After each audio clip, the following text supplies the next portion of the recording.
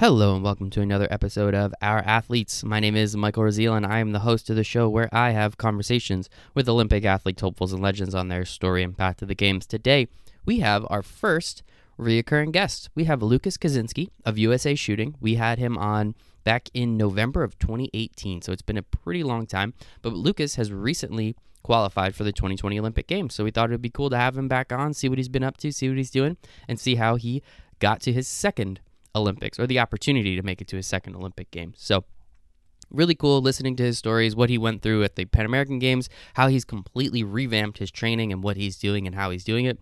Was really interesting to listen to and see how he got to now his, again, second Olympic Games and how he can improve upon what he did in 2016. So please enjoy this episode with Lucas Kaczynski. All right, today, reoccurring guest.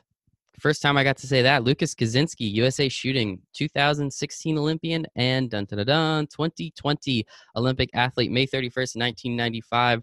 It's a great birthday in Lucas's life. Metairie, Louisiana is where he was born. Started shooting in high school, graduated from NC State where he was an All-American. 2016 Olympian, as I said, recently earned a spot on the 2020 Team USA Shooting Team Air Rifle Olympics. Let's get it going. Lucas, thank you so much for hanging out with me today, man. I appreciate it. Thank you. Thank you for having me on again. No, man, this is awesome. This is the first time I started this podcast like 2 years ago, little less than 2 years ago. And you're the first person that I had on a really long time ago and then made the Olympics. Just for reference sake, if anyone wants to go back and listen to what Lucas was doing about 15 months ago, our last episode was released November 7th, 2018. So what's been happening, Lucas? I hear some cool things have been going on in your life. Yeah, things have been pretty busy since then. 2019 was a pretty whirlwind of a year, both just with doing adult things and then competing for the United States at different locations. I went to Beijing in April, came back, warmed up for Pan American Games at the National Championships in Georgia, shot the Pan American Games, and then capped off the end of the year at Olympic trials. And it was kind of a quick turnaround. We turned about a month and a half later. We had the second part of Olympic trials, and now we're here. I'm on the team. I've got my schedule laid out for the rest of the year, and it's kind of, boom, boom, boom. We're getting ready to get on with the rest of the year towards the Olympics. Let's get it on, man. Let's get it on. I love it. I just think it's so cool. Just the opportunity that we get to have, just to have this conversation. Obviously, as you said, there's a lot that's been going on. You said a lot of adulting things too. Is that anything specific, or just trying to live a life as an adult? Well, I mean, did you get married or anything? Yeah, my wife and I got married. Okay, there we go. 2018, and a couple months. I guess that was a full year.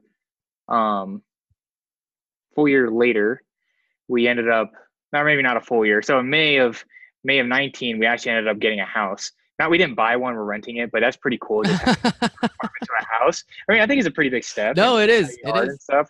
I love it. I love it. I just like how you said that. We got a house. Well, we didn't buy it. We're renting one. No, I just like that aspect of it. I also was able to do that as well. Moving into a house and renting it is so much nicer. Not buying one yet, but renting a house is a lot better than an apartment. And then your business. I definitely want to touch upon that. I know we spoke about that at the end of the last episode. So Team Winning Solutions. Tell us a little bit more about that, just in case people forgot. So Team Winning Solutions, the goal of that is just to fundraise. To raise money for shooting athletes to prepare themselves for the Olympic Games. And how we do that is through coaching services and consulting. And so the whole goal of that is to kind of bridge the gap between, or maybe not bridge the gap, but like fill in the learning gaps of all the shooters around the country. So it doesn't matter if you're from California or New York. A lot of times a lot of kids are missing things. And so from their perspective, from the athlete's perspective, we can fill in those gaps by saying, like, if they have an experience, we can help them interpret that experience. We build training plans, workout routines, nutrition stuff, whatever, and try to give them like the full picture deal, and try to help them put into perspective this whole mission that we're on. It's like, for me, I've been doing this for about 10 years, going into 11. And I mean, it took me about that long to start being relevant. And I think a lot of people need to know and understand, it's like, to build a skill like that, it does take time, and a lot of time. And so that's how we're able to get in there and really help them out. So since I last talked to you, I've held a bunch of camps. one of the bigger ones was before nationals last year, called the Georgia Southern University Elite Shooting or Elite Rifle Camp. And that one was sponsored by SK. It's an ammunition company. They gave us some ammunition, and it was wonderful. These kids got the opportunity to train kind of like a lot of the national teams do. So they go to a location and they just shoot a bunch. They get to deal with some of the technical side of things, acclimate to the location they're in, all that kind of stuff. So it gave them an opportunity to do that. And a lot of them did well at nationals. And since then, a lot of these juniors are putting themselves in good positions. I actually have two in particular. One of them is in 8th place right now in the small bore selection procedure, which will conclude in the end of March. And then another one that finished 5th or 6th. Can't remember where he finished, 5th or 6th in the air gun selection procedure. And that's a very hard thing to do at such a young age. So I'm very proud of those two guys. I was going to ask, like, what is it like? What does it mean to you? Again, as you said, you've been doing this for a very long time, and it took you a while to, you call it be relevant, but, what does it mean to you when you can start to see people that you are affecting directly by helping them, teaching them, bringing them, allowing them to come to these camps? What does that mean to you when you think about this business, especially thinking about it long term? Well, I kind of think about, actually it's a lot of pride, because I know there's, as far as like the United States' stance is on rifle shooting, we're not the best. But every time I see these kids have a success like this, domestically, it's like, wow, the future is looking really good right now. And it's so cool to see them almost up to par with a lot of the other shooters, and they're so young, like 16, 17 years old. It's like, wow. And they're not done with high school yet. They don't really know what they want to do, but they're out there just having fun, and they're doing their thing, and they're succeeding. And so that's a great feeling. It's more important to me than the Olympics is. Wow. Very strong statement. But I mean, absolutely. How many lives are you affecting exactly like this? I think it's just so cool. And again, that's why I really did want to make sure I brought it up. And just to go back to the statement you made one more time, you said it took you 10 or 11 years to become relevant at something. One of my favorite quotes is, every overnight success takes 15 years. So you're well ahead of schedule, if you ask me. So you're doing something right, man. I love it. So, I just think it's so cool how you kind of have this business. And last time, I don't even think the mission was exactly the same. So I think it's kind of cool how you've been able to change it and really focus a lot on the athletes trying to go to the games and doing everything that they need to do on that end. Let's talk about some of the things. So you said you was just to correct me on the timeline, the national championships was before the Pan American Games? Correct. It was a month before. Okay, let's talk about that. You won national championship, correct? I did. That would be Congratulations. Thank you. Yeah, it was my 3rd air rifle title that at that match. And it was cool for me because it's, I coach all these kids and everything like that. And one of the things I've really been looking for with airgun is consistency and performance. And so it was around that time frame that I actually started seeing that kind of level of consistency and being able to prove to these kids like, hey, here's the whole process. Here's the timeline that I've set, and I am starting to meet it. Boom. Step 1, national. Step 2 is Pan American Games, and step 1 worked out. There you go. And then you can go on to step 2. Absolutely. So let's actually take one step back for a second. We'll get to step 1, we'll get to step 2, but let's take a step back. Can you explain a little bit about your sport again? Because since I've had you on, you were one of the first, I don't know, let's call it 30 episodes or so. And now we're about 150 almost deep. So I don't know how many people that have been listening recently have gone all the way back to hear your episode. So I really want to make sure that we're educating them still. Happy we talked about your business a little bit, but if you don't mind talking about your sport, specifically air rifle, sure. How it works, what you do, and really, I guess, as you put before, what is the United States' stance kind of in this sports realm? So air rifle. And so it's a, there's a men's event, a women's event, and then a mixed team event. I'll be competing in the men's event and the mixed team event at the Olympic Games. And I guess the simplest way to put it is that it is a skill-based sport, such as golf, bowling, things that operate or things that require a human being to do a certain amount of action, or not actions, but do a certain amount of tasks with an objective outcome, right? And so you're only doing the offensive stuff. There's no defensive stuff. Nobody else is stopping you from scoring. It's just you and the objective. And so what the actual sport is specifically is you have a target, And so if you're looking at a pen right now, or if you got a piece of paper in front of you, you can draw a little dot on the piece of paper, just a little dot, and that's about the size of the 10 ring. And then you put that 10 ring out at 10 meters away from you, and that's what we're aiming at. Now there's a couple of concentric rings that go around it, and what we end up doing is that we're aiming an aperture. So it's a circle within another circle, the rear side. So we have circles, and we're putting circles on top of each other, and then we're taking a shot at that dot. Now the hard part about this is we're lining up all these circles on top of each other, and we're having to deal with things like, movement of the gun, weight of the gun, balance, how the body is interacting with everything. And so I don't know how many people look at like amateur golf, but when you look at a golf swing, occasionally you'll see something that's just unrefined and how it catastrophically affects somebody's outcome.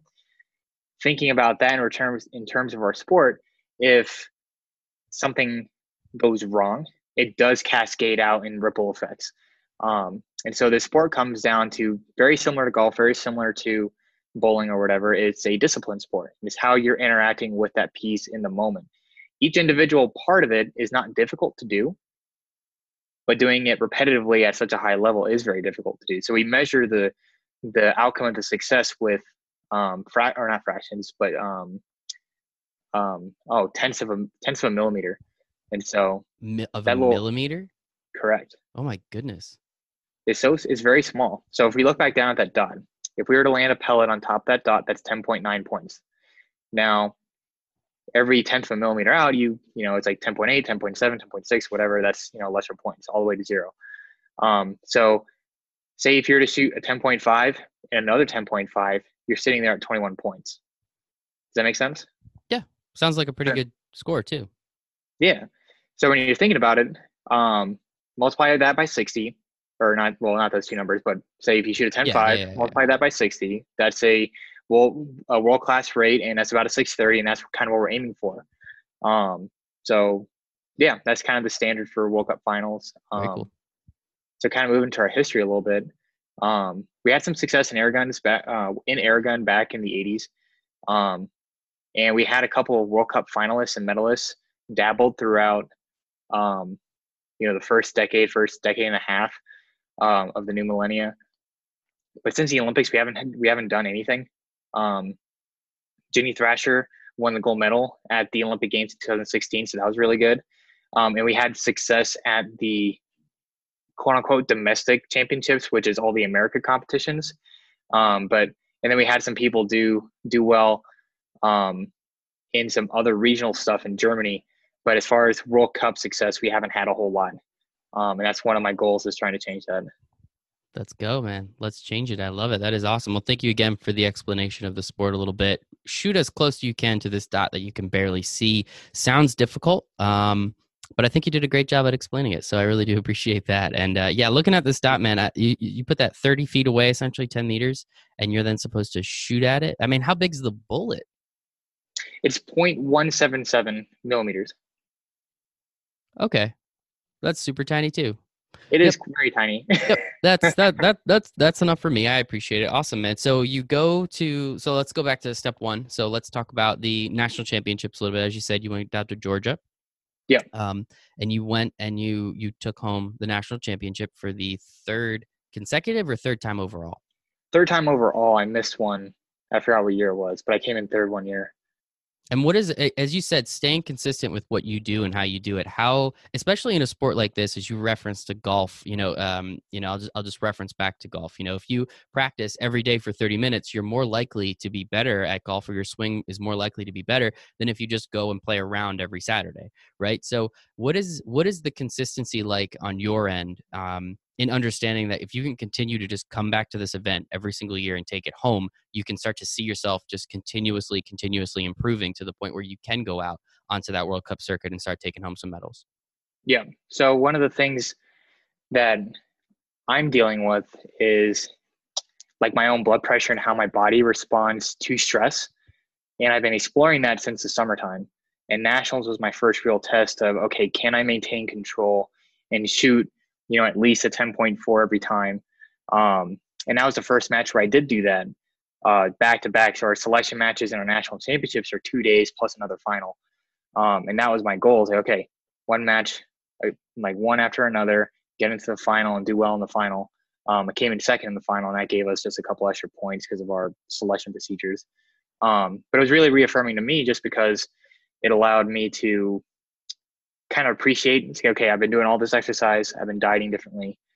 This is kind of the outcome right now. And in hindsight, that was kind of really like the seeds and what it would eventually grow into.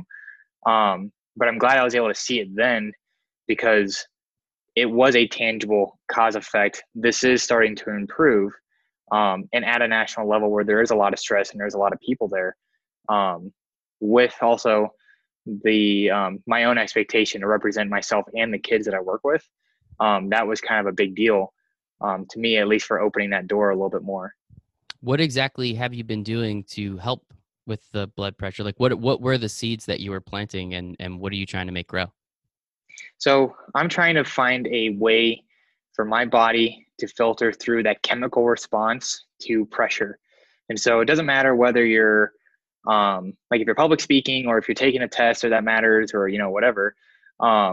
People have a response to stress, and when you psychologically deal with that, you can mitigate that response a little bit, but there it is to a point where you're just the general conditioning of your body will stop you. And so that was one of the things that I really neglected to do leading up until the summer last year, where it's like, okay, I do exercise here and there, but it wasn't calculated. I was just kind of doing whatever. But then I started running with, with purpose. I started having more of a plan. It's like, okay, if I meet these benchmarks, then I can actually get somewhere that I want to go to. And so putting my body under stress in exercise has allowed me to adapt to pressure more easily. And yeah, that's pretty much what I'm kind of looking for at that time. And now it's a little bit different. That's really interesting. I mean, it makes sense that if you're dealing with something, as you said before, you brought up the body's changes and how that will affect how you shoot. I mean, I assume that has to do with breathing. I assume that has to do with just heartbeat. Like at that point, when we're trying to get something that tiny from that far away, I feel like a heartbeat can kind of throw that off to the point where, if you shoot a laser or a light up into space, every time you go out, it gets further and further away, yada, yada, yada. Yeah. That was a terrible explanation of what I was trying to say, but I think you know what I was trying to say there. So, I mean, it's just like so once you did start to see like, okay, if I work out, that will then either reduce my resting heart rate or that will reduce what my body feels when I am stressed. What have you been able to, I mean, obviously, as you said, you saw it and then those seeds were planted. So what have you been doing moving forward to really take advantage of something that you can understand that, after 10 years in the sport, this is something that can really then take you to that next level? Yeah. So I started understanding the effects of it.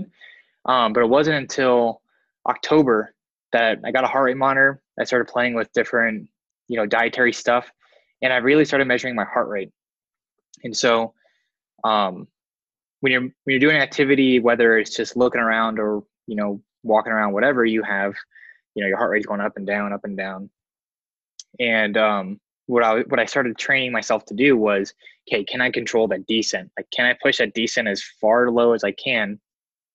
Or not as far low as I can, but into a range where I could go like, okay, I'm shooting and boop, I passed that threshold.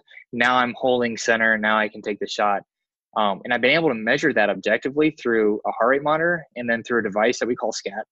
And it's like it's what you described a second ago. It's a laser that will track where the shot is and where our barrels are pointing. And I kind of got a little crazy with that, but I learned a whole lot about just what the heart rate does. And it's amazing too that what you think can affect that cardiac response.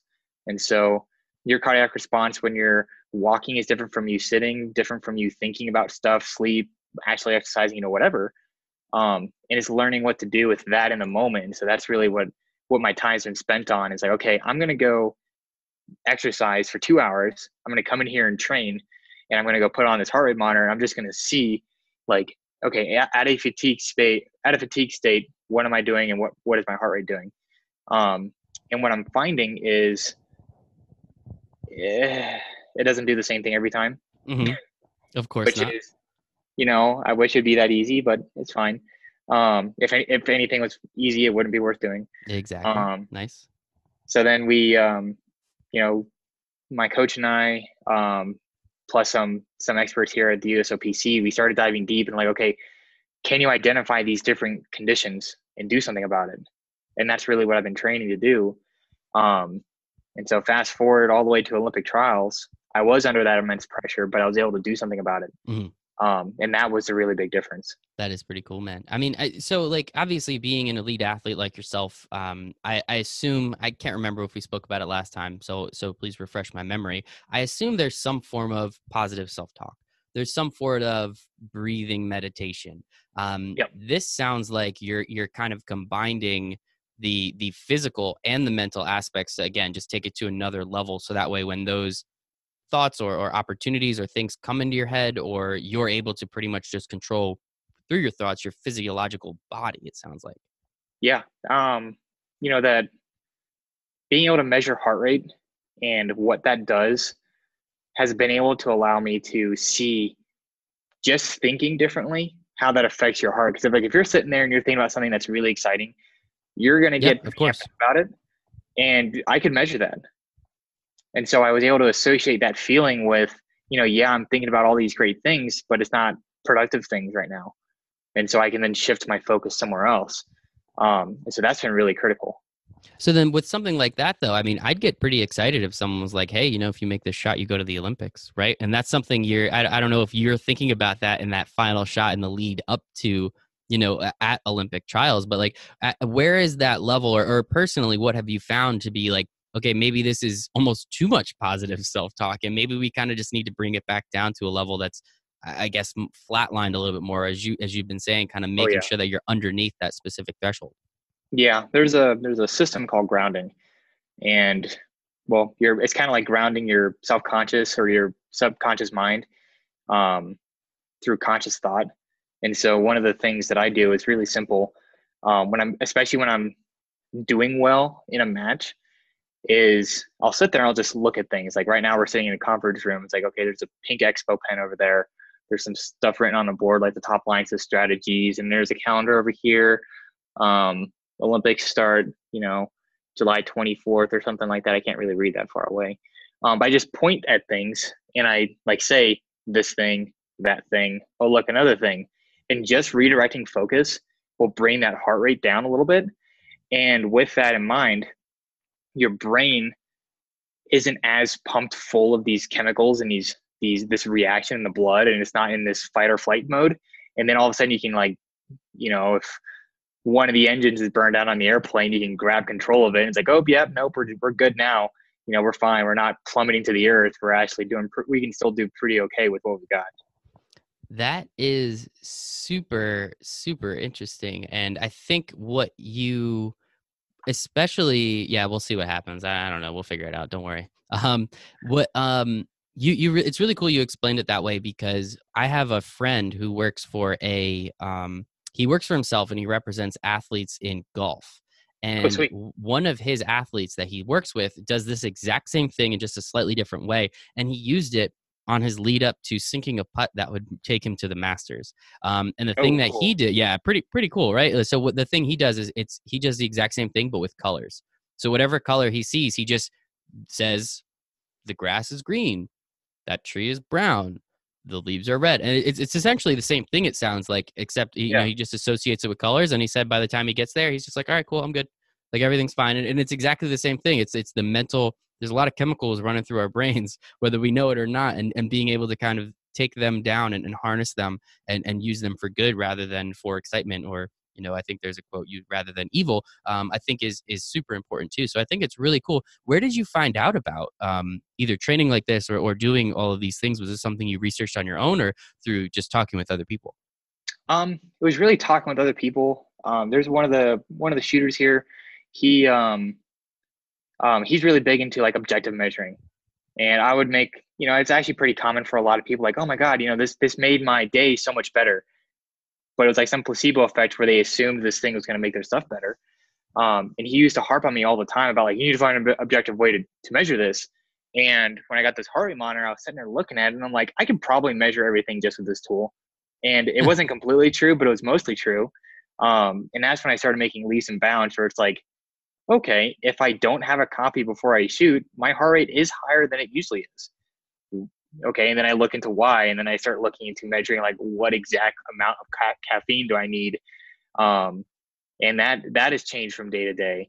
And so it's a lot of that. But our national coach here is in his previous career was a chemist professor out at Black Hill State, and he's really big into research, and he understands how to collect data like that. So he's been a huge help as far as like trying to dissect things of like, okay, this is reliable data.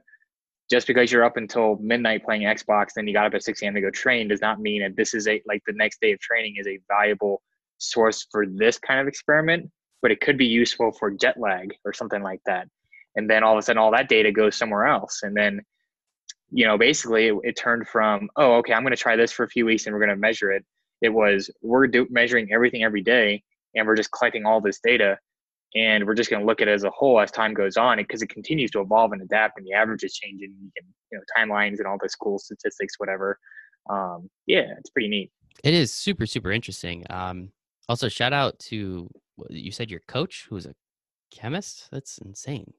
Yeah, no, That's he's pretty cool. Yeah, to say the least. He sounds like a pretty cool dude. So I think that's really interesting. And I think just the process that you've taken this, I mean, seems like you've really run with it. You thought, hey, this is a cool idea, to now literally everything is being tracked at all times and understanding and trying to figure out, as you said. And also really what I got from that is it sounds like you should play Xbox till about, midnight every so often, just to enjoy yourself a little bit more. You deserve it, man. You work hard. Yeah, occasionally, exactly, because it's for science. In the name of science, Lucas, in the name of science. I love it. So, exactly. Is there anything else that you want to tell us about the training? I mean, like, what are you specifically doing, I guess, on the actual training side? Like, how much are you running, lifting, and doing all that to, I guess, compared, to 2016? I mean, it was essentially, as you said, you kind of just did stuff occasionally because you wanted to be a human being. And now it sounds like it's super regimented and structured. Yeah. So before, and actually really up until about October, my training was the same. It's like, okay, I'm just going to throw a bunch of lead down range. And, I had goals for that. Like, I'm going to work on this and this and this. And I did a bunch of research on, like motor recruitment and muscle memory, and how that is affected, and how that's played out in skill sports. And one of the theories that came up, because I didn't find anything that proved this, but one of my theories was the body knows what it wants to do. I need to make sure that the body's healthy enough to do that. And it also needs to not get comfortable enough to, cut it short, or to kind of like, take any shortcuts, whatever. And so one of the things I've been doing is like really high intensity training while I'm shooting. So I'll shoot about the course of fire of a match. So it's about like an hour and 30. And so with the warm up and everything else included, it's about a 2-hour process, 2.5-hour process. And I would just measure everything throughout that time.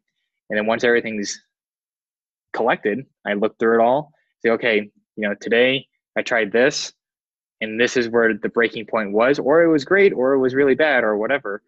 And whether or not it's good, bad, and different has really been determined about my own like intrinsic ability to see where the shot's going and to understand what it feels like to shoot a good shot, instead of just relying on a screen. Because one of the books that I did read was Peak by Anders Ericsson.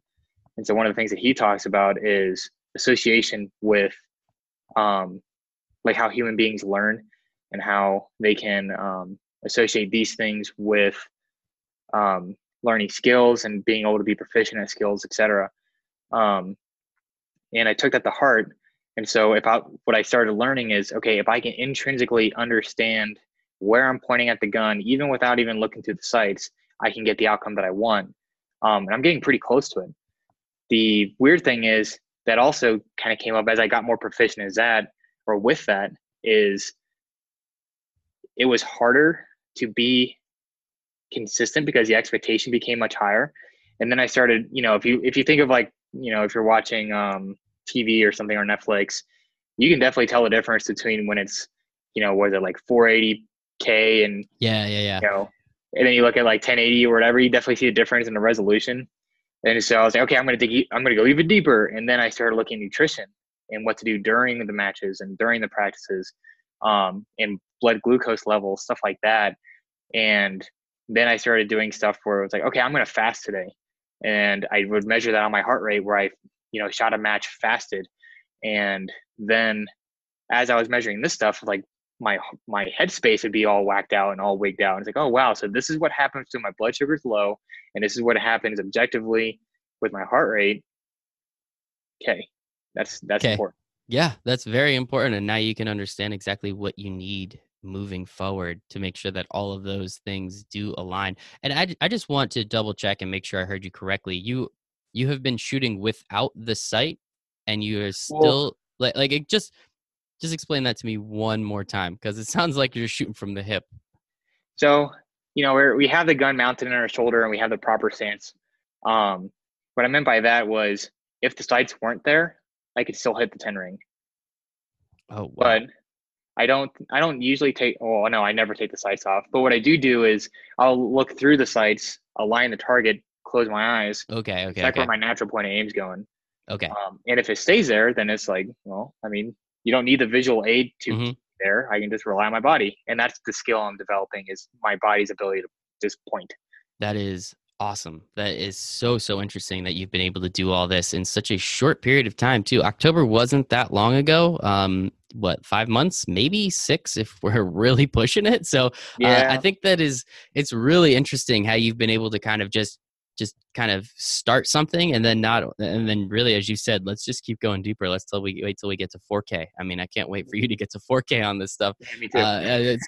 It's gonna be absolutely incredible. The one question I do have with this though, is, I guess, at what point, especially with the Olympics coming up in only a few months, at what point do you stop going deeper? At what point do you just take all the information that you've been able to consume and then just start to harness it and make sure you're getting as good as you can at that, rather than continuing to go deeper to find new things, which you might not be super proficient at, or does that does Right. that does that make sense? It does. And Cool. actually, I do have that marked on the calendar. It's May 1st. Oh, sweet. Okay, cool. That was easy. Yeah. So But how I've much got two. deeper, I guess, does that mean? Um, well, actually, so as far as like rocks unturned, if we're sitting around and looking in gardens, like okay, I've got like 5 right here that unturned, and there's like 1,000 more over there. I'm not going to go overturn all those, but what I'm going to do is look at like, okay, what are the obvious things to me that I need to work on? And one of the big things is traveling, um, and dealing with jet lag, and how that deals with my heart rate and how it deals with my sleep. And so there's going to be 2 World Cups in Asia, one in India in March, and then one in Japan in April. And that's going to be my 2 opportunities to just try things. So um, I've got an idea for what I'm going to do for India. I'm going to do it. And if it works, great. Then I'll do it again in Japan. But if it doesn't work, then I'm going to try something else. And if neither of those work, then I'm just going to kind of wing it for the rest of the year and All right. stop trying to do experiments, and just kind of go with what I currently do. Um, but yeah, that's about it. Everything else right now is like, okay, I'm just going to kind of stabilize and roll through the rest of the year. And then after this year, we'll see what happens after that.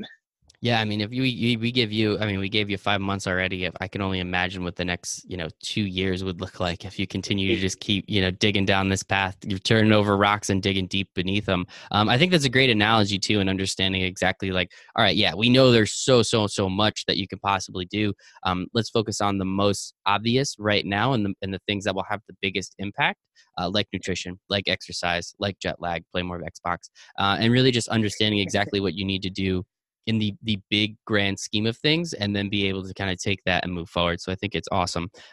Good stuff, man. I know I wasn't planning on spending like a half an hour on that, but I'm really glad I did, because it motivates me. Maybe I'm going to take a run tomorrow. It was like 65 Hey, degrees today, so I went outside, but ooh, there you hopefully, yeah, I was very grateful for that. New York, this area does not get that nice on February, whatever the heck it is, 24th.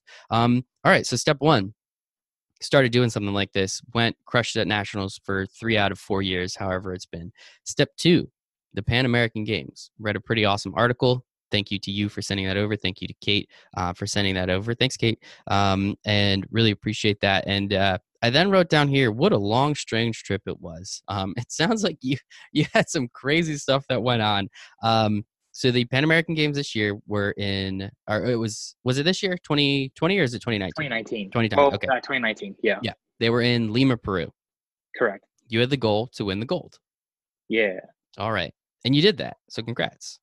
Thank you. Pretty killer. But it took, there's a couple twists and turns it took for you to get there. So how was just getting to Peru? Let's talk about that for a second. It was pretty rough. So leading up to all this, and this is actually kind of a key point, because I think this helped my whole situation. I just logged on to United's website just because I was looking at stuff, and there was a first class ticket upgrade for like $50 and a bunch of miles. So I'm like, okay, sure, why not? It's the Pan American Games. I'll treat myself. Very well deserved. I've never flown first class, so I'm excited to hear about it. Oh yeah. So get up today to leave for the Pan American Games. Our flight from Colorado gets delayed. So I get on that flight eventually, get to Houston, and I literally miss the flight. Get down there, the plane's pulling away. So I go to the United help desk. They're like, yeah, okay, yeah, we'll put you up in a hotel. We'll reschedule for the flight tomorrow night. You know, this is all good and stuff. Go ahead and have fun and, you know, whatever. So I went up to the first class lounge and had a drink and a burger. And then I went just, enjoyed the rest of the night. Woke up the next day, went to go eat breakfast, and I went to go back to the first class lounge just to do like work or, communicate with kids before I went overseas. And then I started getting like stomach pain pretty deep down. And I felt pretty fortunate because there was like lounging chairs. Like, okay, this is fine, I guess, and I'll deal with this. This is a good thing. From experience, if there's like weird pains that you don't have, like we've all had a stomach ache, right? Like I know what that pain is, but once you start feeling it in places that you're not supposed to feel stomach pains, I've had it happen to me. So from experience, kids out there listening to this, I don't know, go to a doctor if you can. Just stick that. Yes, don't do exactly what Lucas may have done. Yeah, don't do this. So, I quote unquote suffered through all this, and it wasn't all that bad. Got on the plane, got down in my seat. It's first class. Like, oh man, this is kind of cool. Get up to altitude, and as time went on, it just got worse and worse. And so I was actually able to lay down, and for some reason, laying down made it feel better. So I lay down for most of the flight. Get down there. My equipment didn't get in. So the USOPC, they met all the U.S. athletes coming in. So somebody was there to greet me, went back to the village, whatever. So the next day, I get up, go to Sportsman for the. So your equipment not getting in, is that just was it from the flight from Colorado to Houston? It just got redirected into the wrong spot. Did you ever figure out exactly what? Because I've had that happen to me before too, and it's the worst.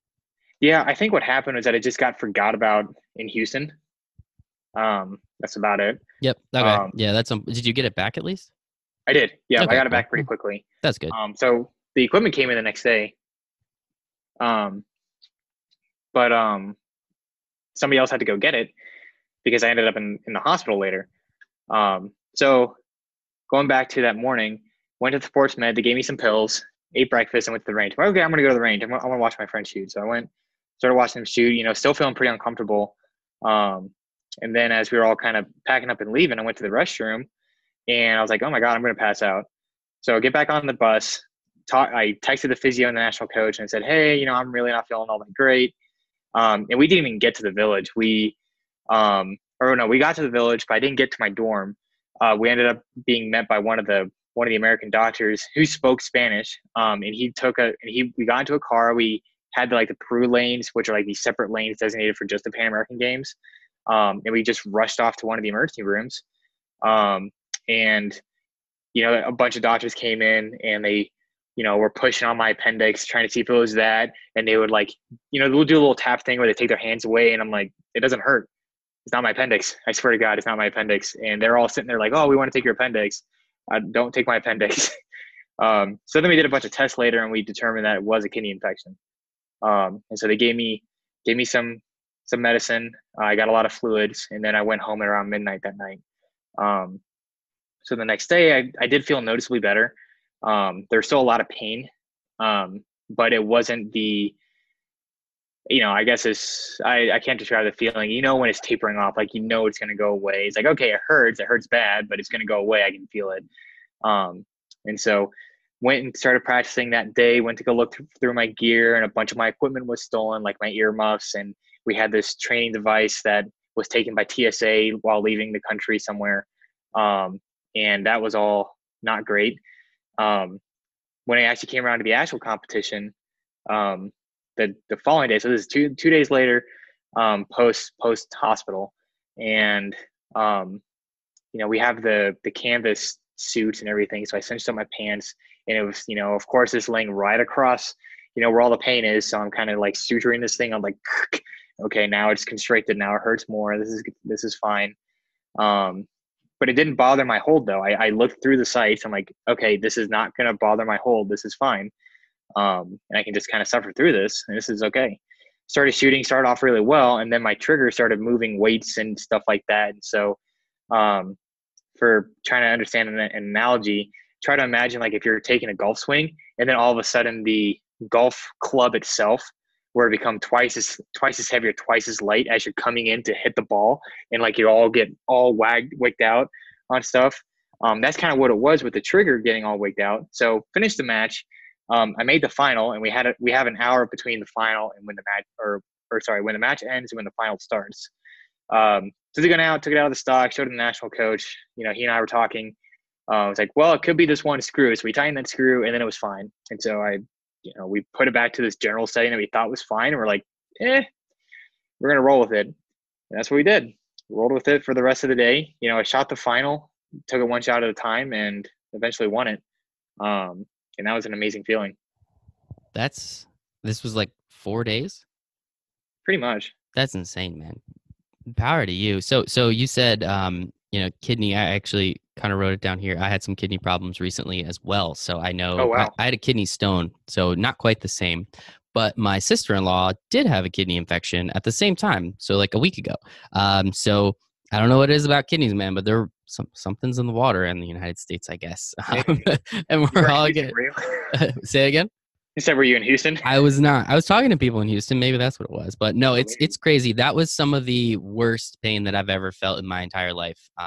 So kudos to you for making it through. It was such a weird, and mine was also on my right side. So the doctors were like, "Do you have your appendix still?" I was like, "Yeah." They're like, "You might not later." And I was like, "This isn't that funny. Like I'm in a lot of pain." But yeah, we had some fun with that one. So that is pretty interesting. Your equipment gets stolen. Thankfully, I mean, like how much equipment, like the gun and the ammunition, and how much of that stuff is put specifically like in a safe or put completely away, and how much of the other stuff, I don't want to just say is laying around as if you just left it out there for someone to take, but is a little bit more accessible? Well, I think what happened was when the package, or not packages, but when the bags, the bags, that's the word I'm looking for. When the bags came in, my bag probably got pulled for some security reason, and they opened it up, and for 95 to 99% of the time, when somebody opens one of our gear bags, they're going to look at it and go, oh my God, this is a complete mess. I have no idea what any of this stuff is. I'm not even going to bother, and they just close it. But they probably saw the earmuffs, went, wow, that's a really nice pair of earmuffs because, USA Shooting sponsored by Peltor, and they've got nice stuff. And they probably took it for their kids or something. I don't know. And it was very clearly rummaged through because there's a lot of boxes in there that are closed that were opened. The only thing they didn't go through was my ammunition, which, is nice because it's just little lead pellets and I can only bring one tin. And so if they were to open that, I would have been completely screwed. So that was nice of them. Turn around to, actually, as far as like the gun and everything, all that's sealed with personal locks. Typically when you get to an airport, whether you're going in or out of the country, you would open it up in front of security so they can inspect the firearm and the proper paperwork or whatever. And that's what we did when we got to Peru. And that was all good and stuff. Well, actually, I didn't do that. The USA Shooting interim CEO and I think our team lead for Pan Ams were the two people that went over there, which thankfully the Peruvians were okay with not me picking up my own guns, because a lot of countries usually don't take that well. But usually all the stuff's separate and it's locked away.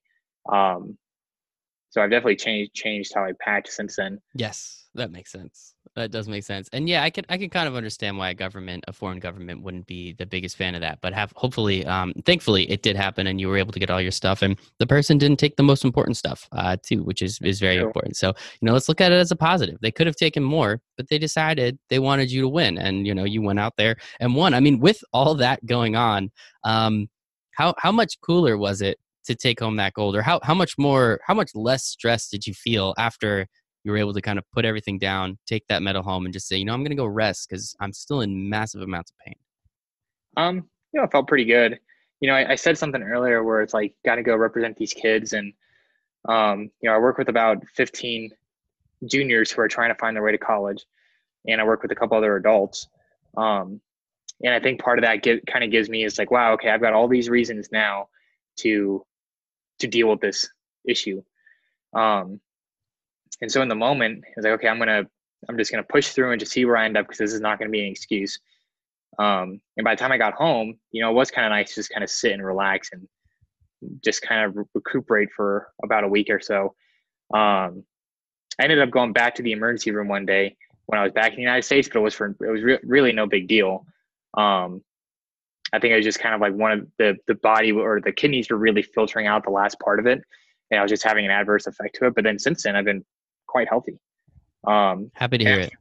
Yeah, and one of the things that with like blood pressure management and everything like that, having this experience down in Peru really kind of put me in connections with a lot of USOPC people that otherwise I wouldn't be in contact with. And that actually really kickstart a lot of this other stuff, like in October, doing all these not weird, but all these extra little experiments or whatever. That was really kind of the kicker point where it's like, wow, I've got so many more resources now because of this experience. There was an American athlete that went to the hospital, but also for winning. So, two sides to the same coin. Mm-hmm. But that really opened up a lot of doors, which was nice. So that is really, obviously, again, it's super crappy what happened, and I would not wish. I've been through some pain similar, probably not the same, but similar pain, and I wouldn't wish that upon anyone. But to see how it has significantly affected your life moving forward, allowing you to do more of these experiments and have bigger, better, more resources and people to talk to about something like this. We have to be grateful that it happened, right? Be grateful that it happened, because it clearly would not have, everything that you've been through now or that you will be moving through up into, that May 1st date. And then after, obviously, the games and everything, your career moving forward would potentially be very different. So very, very grateful that happened to you. It's an unfortunate situation. You didn't really need your stuff to be stolen. That kind of just sucks, but it is what it is. And, we move forward with it, right? Yep. We just keep chugging along. We keep chugging along. And by winning the Pan American Games, by taking that medal, you qualified Team USA spot in the Olympics, correct? Correct. Yeah. But and I just want to make sure that there is the distinction. You can qualify a spot in the Olympics, but that does not guarantee you the athlete. So Lucas did not qualify himself for the Olympics at that point, correct? Correct. Okay, cool. So keep going. That's your story, man. I'm just here to listen. So what I ended up doing I earned a quota. So there's different opportunities for quotas. Where actually I think that was one of the United States' last quotas that we could have earned. So the Pan American Games had 2 available. Actually, let me explain what a quota is. So quota is a literal spot at the Olympics. A country can hold a maximum of 2 of them. And so you can have 2 go for men's air gun, 2 for women's air gun, 2 for men's 3P, and etc. And when you earn a quota, that just opens up the spot for your nation. Now, depending on the nation that you compete for, that either becomes your spot or becomes the country spot. There's a lot of countries will typically just award the athlete who won it that spot and said, "Hey, congratulations, you won a quota. You get to go to the Olympics. You get a year and a half to prepare, or 6 months, or whatever, whenever they earned it." But the way our system's set up, we have a selection procedure for this is a trial, and it's based purely on score. Doesn't matter what they did during the quad. All that matters is if they pass through the trial. And so earning the spot for the United States is a big deal to me, because okay, that means now we have two American men who can compete in air gun, which was really, really important. There was a few times in our history where we would be competitive at World Cups, but then just kind of fall short at the Continental Games. Um, and then this quad, we haven't done a whole lot with World Cup medals. But we've been doing really well at Continental Games, so there's been more pressure there. We're developing our people to do better. So it was a really big positive. But it also kind of set out the rest of the year where it's like, okay, it's August, 3rd or something. I think we're like a year away from the Olympics. 4 months from now, or 6 months from now, I got to earn this. 6 months from then, I got to do something with it. So that kind of set that path a little bit. Even with the immense kidney pain, it was like, yeah, this is great. This is really empowering. I won, woohoo! But the training's still going, and we still got work to do. Of course, and I mean it's better to always have work to do. Competition breeds excellence, as most people know. I mean, if we're all gonna compete against each other, hopefully we're all getting better every single day at it. And I think it is really interesting how the United States does it. I'm sure there's pros and cons to both systems and how that works. So we don't need to dive too deep into those. But now knowing that there's two spots, was there less stress on you knowing, I mean, obviously you just won the gold medal at the Pan American Games. So clearly you won the national championship. You're clearly one of the better shooters in this specific discipline in the United States. Knowing that there's an extra spot there for you to potentially take, did that help you at all mentally with the stress and the pressure side? Or was it just kind of okay, cool. Well, I'm still shooting for the number one spot anyway. It doesn't matter. Yep. Number 2. All right, cool. Don't even need to answer that one. Sounds good. So getting to the actual qualifying for yourself, so Olympic trials, if you don't, you kind of just explained it a little bit. It's point based and it's a single event, correct?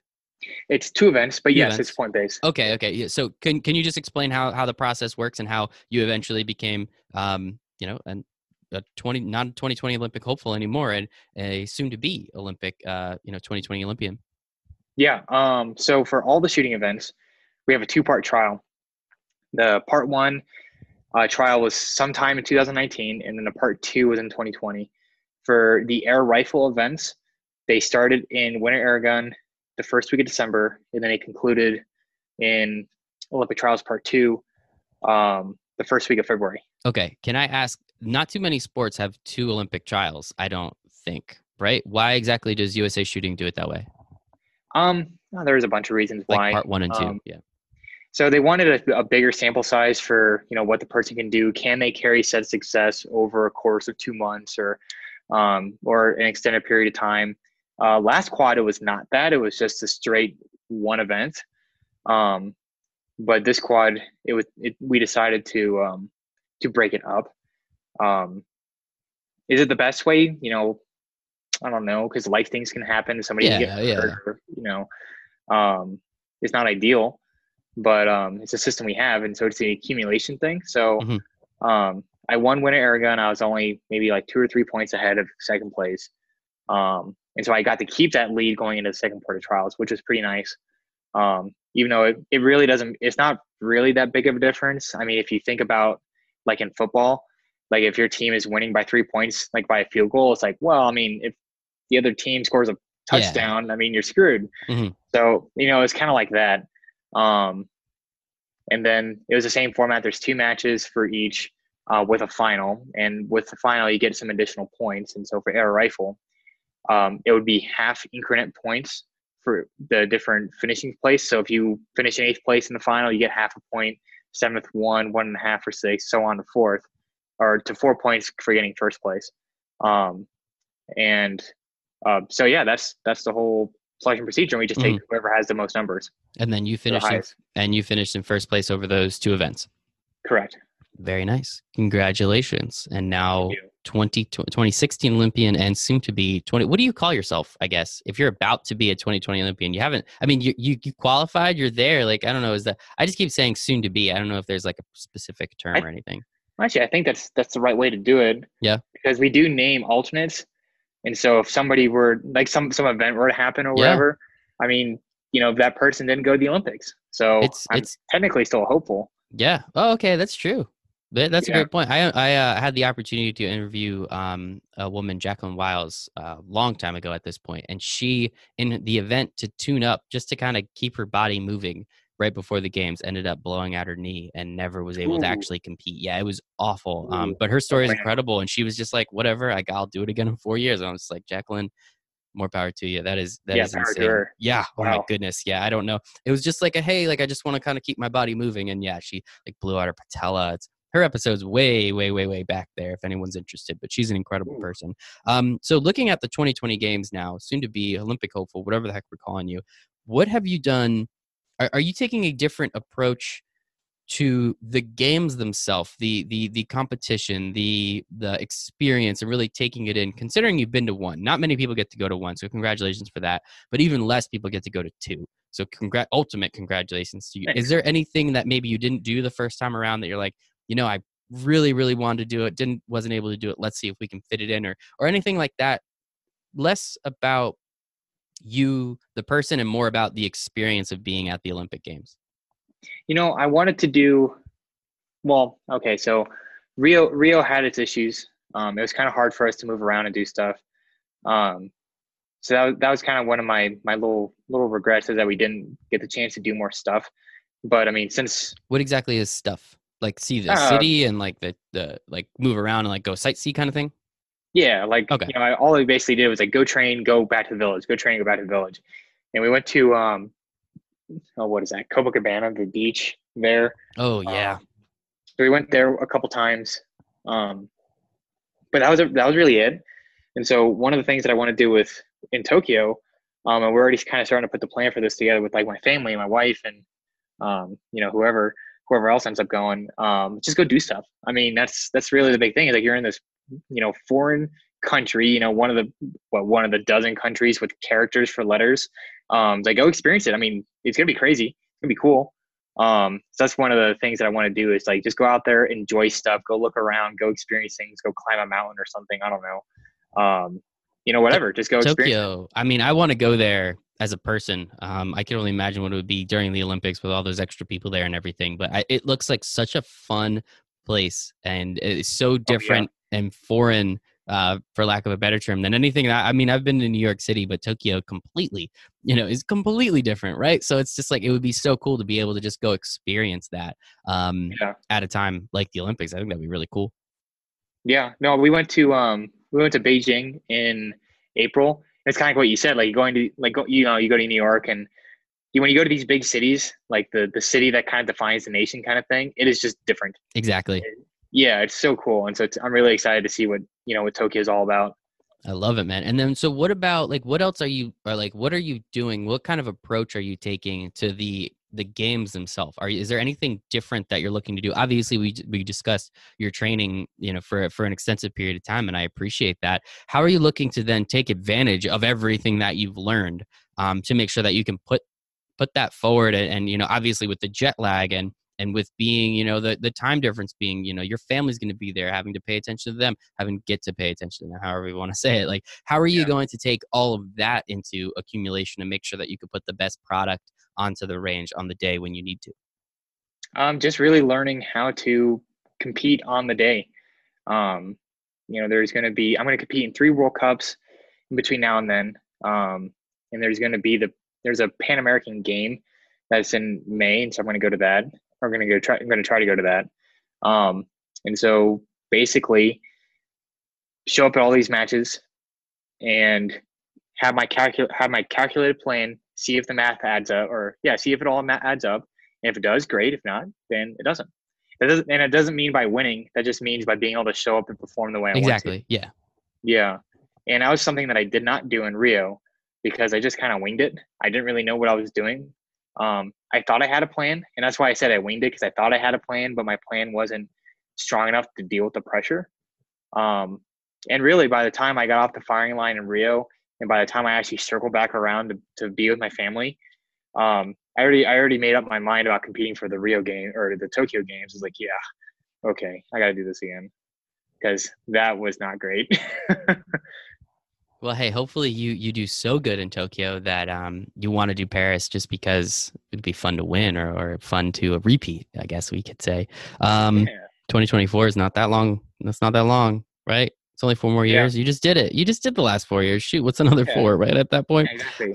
And then so a thing that I'm just kind of curious about, have you reached out to any athletes either within your sport, within your discipline, or just in general about, hey, how did you take the second time around? Or how did you take, after your first time, what did you do differently to make sure that you were prepared, but you still had the opportunities to go sightseeing and do all the things that you wanted to do? Because again, this only comes around once every 4 years and not everybody gets to go. Have you spoken to any other athletes that have been to multiple games just to see what they have done? Yeah, it's actually pretty common for shooting sport athletes to go to multiple Olympics. Okay. Um, and I think that just might be a disparity of skill between the top people and the next generation or whatever. It does take a long time to develop said skills. Um, and so I've reached out to a few people about like, oh yeah, I did this and I won the silver medal here, and then I spent the next 5 days in London doing this, or they're in Beijing and they did this. Because they're just kind of getting their perspectives on what they thought was the right thing in the moment. It's kind of brought up a little bit of clarity on how to kind of act on my own with this upcoming games. Yeah, I think that's really important, just to kind of, take advantage of the people that have already experienced something. And, maybe you don't use it all, but at least you can kind of keep it in the back of your mind, pick and choose, cherry pick the ideas that you want to utilize moving forward. Sure. And then the last question I have for you, Luke, is what do you need to do to improve on 2016? You just alluded to it before. You wanted to come back in 2020 because you were not happy with your success in 2016. But congrats anyway, you made it. You're one of the best in the world. That's something. But being an elite athlete, just being one of the best in the world means nothing. You obviously want to win or get as close as you can.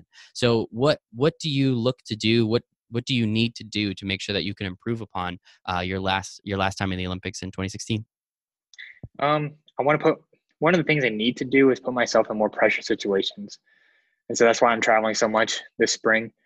The United States hasn't had any male shooters this quad make a World Cup final in air gun. And that's one of my goals, is to get back into the mix internationally with all them. And honestly, at the end of the day, not the biggest goal, because I've got all sorts of goals for the Olympics, but the one that is really differing from Rio is how I'm going to be making my decisions in the moment. And that's really important, because when you're existing doing this skill, you trained up all this time, and the person doesn't have that discipline to just execute the right way, you're going to fall short. And so that's really my big difference. Okay, I'm just going to make better decisions in the moment at the place that it matters. I also like the way you're going about it, by going to all these competitions, trying to make it as far as you can, and utilizing all that data that you receive to then take it and see and understand what you can need or what you can do with it moving forward when you do get to that point. So no, man, I love it. This is awesome. Lucas, reoccurring guest, sincerely appreciate. I did the whole episode. And finally, I'm going to leave this in, but that makes me a little angry. Lucas Kaczynski, USA Shooting Air Rifle, 2016 Olympian, soon to be 2020 Olympian. Lucas, really appreciate your time today, man. Yeah, thank you. I appreciate you having me back on. It was good. Thank you all so much for listening to this episode of Our Athletes with Lucas Kaczynski. As I said, it was really cool to have someone come back on after they qualified for the games. Really glad that he decided it was something he wanted to do. He reached out to me and said, hey, I did this thing. Would it be cool if I came back on? I said, absolutely. So make sure, again, so you go follow Lucas on all his social medias. Please follow us on all of ours as well. Everything is in the show notes. And if you could please give this show a 5-star rating on iTunes, it would be super, super helpful. Everywhere else, I don't know how ratings work, but if you could do them too, that would be great. But mostly iTunes. Sorry, everybody else. But we would still appreciate anything. So thank you all so much, sincerely for your time. And I hope you make it a wonderful day.